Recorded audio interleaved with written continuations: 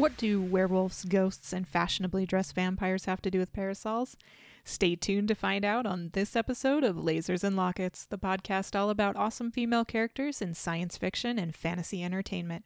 I'm Lee, your host, and this is episode 13. Let's cue the news. News. A quick reminder, you can find this podcast on Apple Podcasts, Google Play, and Stitcher Radio, so take a moment to subscribe to it on your favorite podcatcher app if you want to get the latest episodes as they drop. You can also find all episodes at our website, www.lasersandlocketspod.com. In nerdy news, DC's Birds of Prey film has found its Huntress and Black Canary castings. Mary Elizabeth Winstead, from Scott Pilgrim vs. the World fame, will be playing Huntress, and Journey Smollett-Bell from Friday Night Lights will be playing Black Canary. Not much else has been revealed about the film, other than who is directing and a tentative release date in 2020. It could be one to watch out for. If you haven't heard yet, Netflix is releasing a new Sabrina the Teenage Witch series on October 26th called The Chilling Adventures of Sabrina. If you're expecting the light and charming series of the 90s, you will be sorely disappointed. The trailer for this series looks like something straight out of The Exorcist, and will be exceedingly more dark and disturbing than Melissa Joan Hart's portrayal. The show will star Kiernan Shipka as Sabrina, and it comes from the Riverdale showrunner, so you know it's going to have a little bit of that darkness in it. I will probably give it a try, but I don't do too well with horror shows or films, so it may not be for me. What do you guys think? Are you going to give it a try? Lastly, at New York Comic Con, Marvel announced a solo Black Widow comic and a number of other female-led comic books coming soon. I was so excited to hear about all these books, and I am really impressed with Marvel's desire to put more awesome female characters in the spotlight. I know I'll be frequenting my local comic store to keep up on the latest releases. You can find links to all these stories in the show notes. Let's go ahead and get on with the show. Before we dive into the main segment for this episode, I wanted to add a Character of the Week segment. I thought it would be a lot of fun. If you're interested in this Character of the Week segment, please let me know and nominate some outstanding female characters you'd be interested in seeing spotlighted in our next episode over on our Twitter at @LasersLockets, in our Discord channel, or on the Contact Us form on the website. The link will be in the show notes. This week's character is not a surprise if you've been keeping up with popular sci-fi news. Doctor Who returned for its 11th season on Sunday with our first female doctor, and let me tell you, she was awesome. I have my DVR set for all future episodes, and I cannot wait to do an episode dedicated solely to her and the brave Doctor Who companions over the years. I know we've only had one episode with Jodie Whittaker as the Doctor, but one was enough to get me hooked on this series again, and I am all in, people. All in. Her first line after being informed she was a woman was, "I am? Does it suit me?" And I clapped. It was one of the funniest lines. She was witty and charming and compassionate and freaking made her own sonic screwdriver. I just can't even. Anyway. Because of all these things, our first character of the week is the Doctor, played by Jodie Whittaker.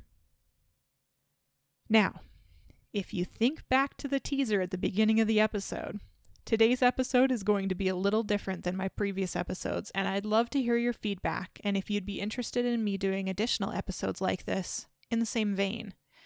As I considered what to do this episode about, I really just wanted to talk about one of my favorite book series. Now, I consider books to be a form of entertainment. I don't know if everyone else will agree with that, but that's how I feel, and this is my podcast, so we're going to do it. Books have always been a huge part of my life, and I love to escape into great series or just a great book. I did it with Harry Potter. I did it with C.S. Lewis's Space Trilogy. I did it with H.G. Wells' novels. I did it with The Hitchhiker's Guide to the Galaxy, so many other book series. Then I found this incredibly talented and fun author called Gail Carriger one day while I was wandering aimlessly through the science fiction and fantasy section of my local Barnes & Noble store. I affectionately refer to it as Barnes & Nobes, or the Mothership. The box set was sitting there, all perfect, with bright colored spines and compelling art on the box. The art on the box was almost sort of a graphic novel style, and it sort of drew me in. I picked it up carefully, and I read the back of the box. A series about a woman set in Victorian era who kills a vampire? Sign me up. Yes, I did judge a book series by its cover this time, and I was so glad that I did. First, I wanted to dive into a discussion about the author, Gail Carriger, because the only way I can describe this woman is fabulous. I think her website's bio sums her up perfectly.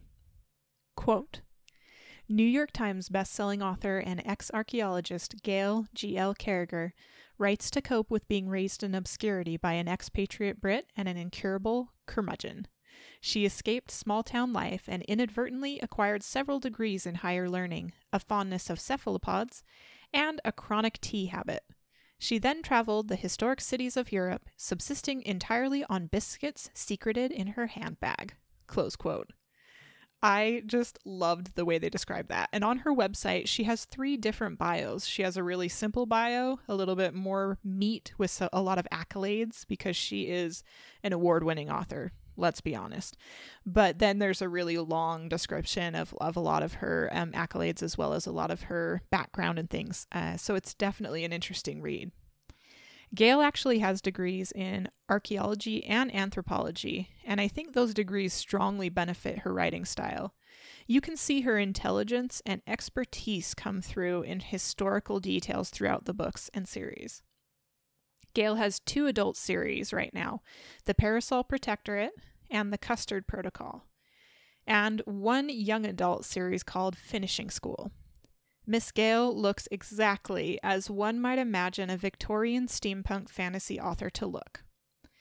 She wears adorable dresses with charming accessories, bold and feminine glasses, and she can often be found with a teacup.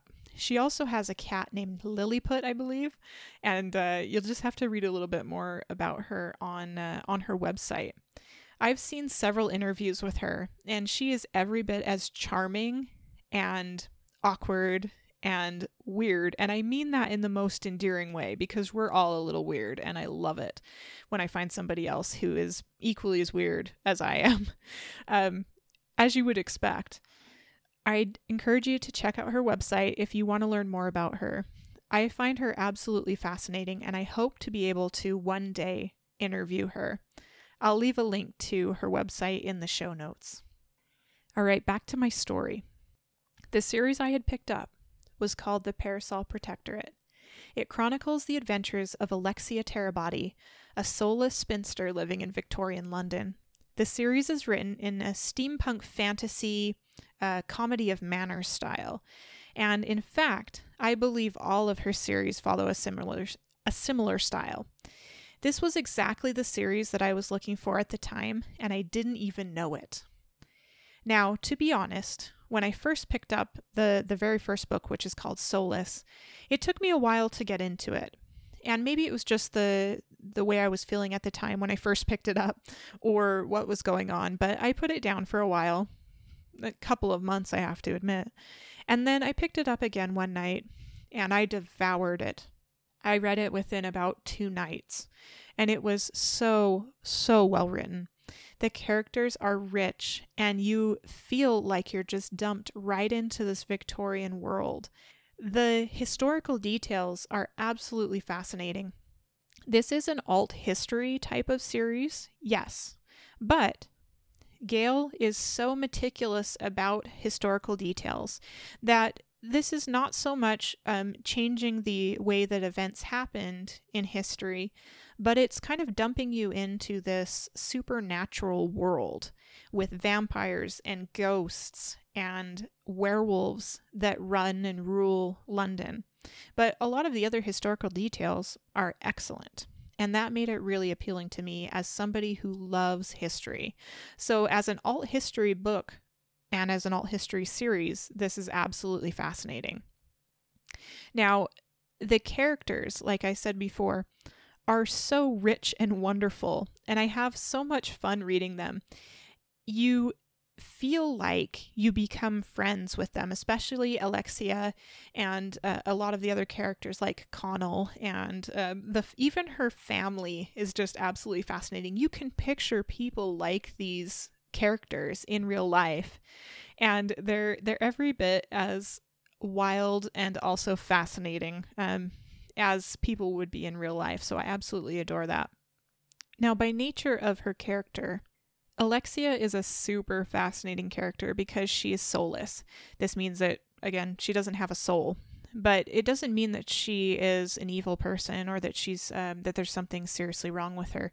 What it actually means in the series is that supernatural creatures don't have any effect on her. So vampires can't charm their way with her. Werewolves, various different. So if a werewolf touches her, it doesn't have the same effect. A vampire can touch her and they turn back almost into a human. The fangs disappear. It's really fascinating. So we're brought into the story of Alexia Terabody because she is a spinster, and she's very outspoken. She's very intelligent. She's well read. And we're brought into the story with her because she accidentally kills a vampire. And but he was really just so rude because he attacked her while she was just trying to hide at a party. Anyway, but it really speaks to the character of Alexia. She is so headstrong and brave and really outspoken. And I just fell in love with the character. She was so charming. And the friends that she makes through the whole series and the friends that she's with in the series are just a lot of really interesting characters. There's a very fascinating French inventor. There's a werewolf who plays a large part in the series. And there's a really old eccentric vampire who is one of her best friends. And I love the relationship between the different characters, and I love that Gail sort of makes the relationships as normal as possible within the supernatural and steampunk framework, which is a lot of fun. The other really fascinating thing about it is the fact that it's a comedy of manners.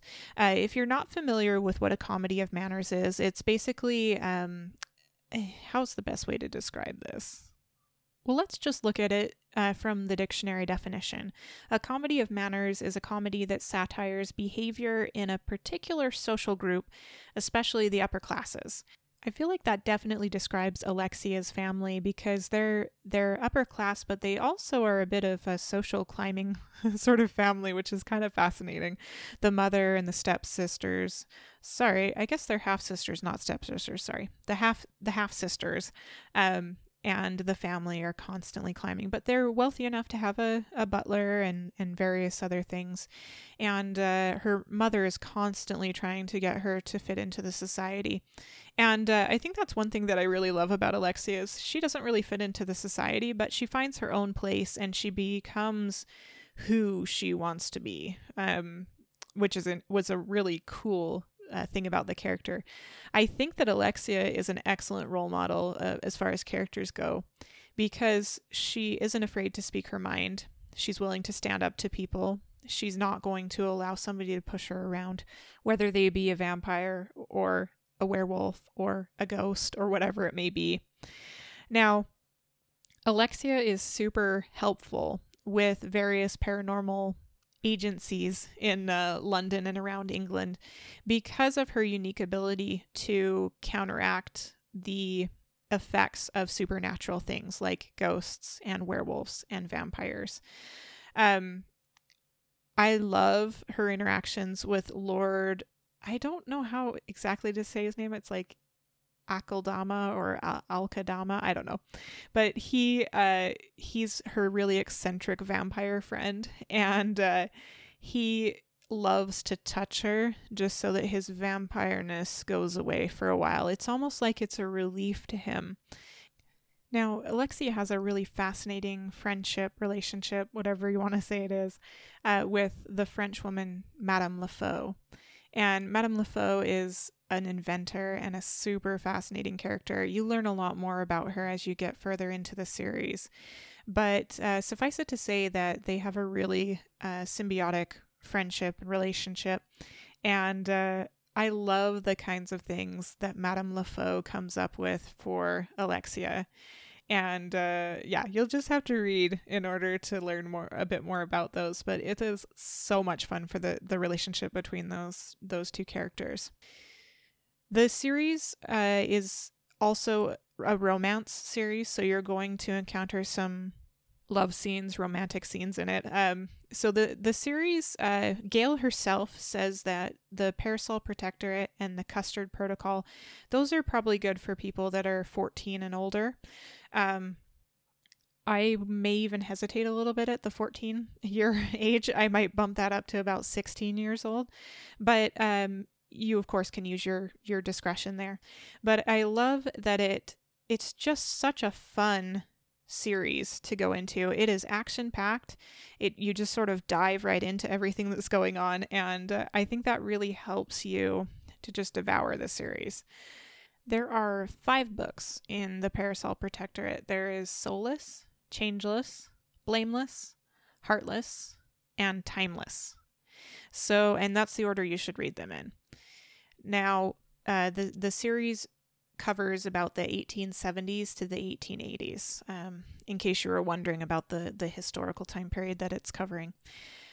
Chronologically, this series the first one is The Finishing School, and that covers the 1850s to the 1860s. And then there's the Parasol Protectorate, which is the 1870s to the 1880s. And then the Custard Protocol is in the 1890s. If you're wondering how to read the books, though, should you read them in chronological order? Should you read them in a different order? There are 2 schools of thought on that. The first one is actually Gail Carriger's definitive book reading order, which is listed on her website. But basically, she has a short story first that's called The Curious Case, and she suggests that first, then the Finishing School series, then the Delightfully Deadly novellas. So she's written some short stories and some novellas, so keep that in mind. Then she says the Parasol Protectorate, Romancing the Inventor novella, and then the first 2 Custard Protocol books, and then Romancing the Werewolf novella, the Claw and Courtship novella, and then the remaining Custard Protocol books. And those are ongoing, so they haven't yet been finished as far as I know. And then after that, then you move into the San Andreas Shifter series, which is a newer series that she's working on. And I don't know much about it, but I have heard a lot about the Parasol Protectorate, the Custard Protocol, and the Finishing School. So those are the main ones that I'm going to reference. Now, that's one school of thought. But not everybody agrees. And in fact, a lot of the fans believe that you should read them in the order that they were published, not the chronological order. So that means that you should read the Parasol Protectorate first, then the Finishing School, then Delightfully Deadly, then the Custard Protocol books, then Supernatural Society, Claw and Courtship, San Andreas Shifters, and Tinkered Stars. It just kind of goes in a little bit of a different order. It's really up to you, but if you read Soulless first, you should go in the order of the fans, not in the order of not the chronological order. Because I've heard that there are some things in the Finishing School series that weirdly spoil the events that happen in Parasol Protectorate, even though chronologically Finishing School comes earlier than Parasol Protectorate. It's all very confusing, but just keep in mind that if you want to just go ahead and start with the Parasol Protectorate first, that's okay too, and that's what I did. And I just have to say I loved it, and it was such a great series. I've devoured it a couple of times now, and anytime I'm feeling down or I feel like I need a pick-me-up, that is usually the series that I go to. Of note, if you're into graphic novels or manga, Soulless Changeless and Blameless were made into graphic novels. So if you'd be interested in seeing those in graphic novel form, you can find those on Amazon, I believe, or at your local bookstore. So definitely take a look at that and see if that's something you'd be interested in as far as if you're into that kind of graphic novels, those sort of things. I haven't yet read them as a graphic novel. Honestly, I often prefer making up the image of what I'm reading in my mind. I don't know if that sounds weird. It probably does a little bit, but I like to imagine and use my creativity to come up with what the characters look like and the world that they live in, what they look like. And sometimes graphic novels and also movies kind of ruin that for me. That was the case with Harry Potter. I kind of had in my mind what these characters looked like, and then when I saw them in the movies, honestly, they were pretty close to what I was imagining. There were some differences, but it's kind of interesting. Some people love it, some people hate it. I'm not a huge fan, but just keep that in mind that if you are into graphic novels, there are a few of the Parasol Protectorate in graphic novel format. All right, that brings us to the recommendations for this episode. As you can guess, I'm going to recommend you pick up the Parasol Protectorate series either in your local bookstore, on Amazon, or on Audible. You will be brought into a fantastic world of character-driven stories, strong women conquering adventures, and werewolves, ghosts, and vampires, oh my.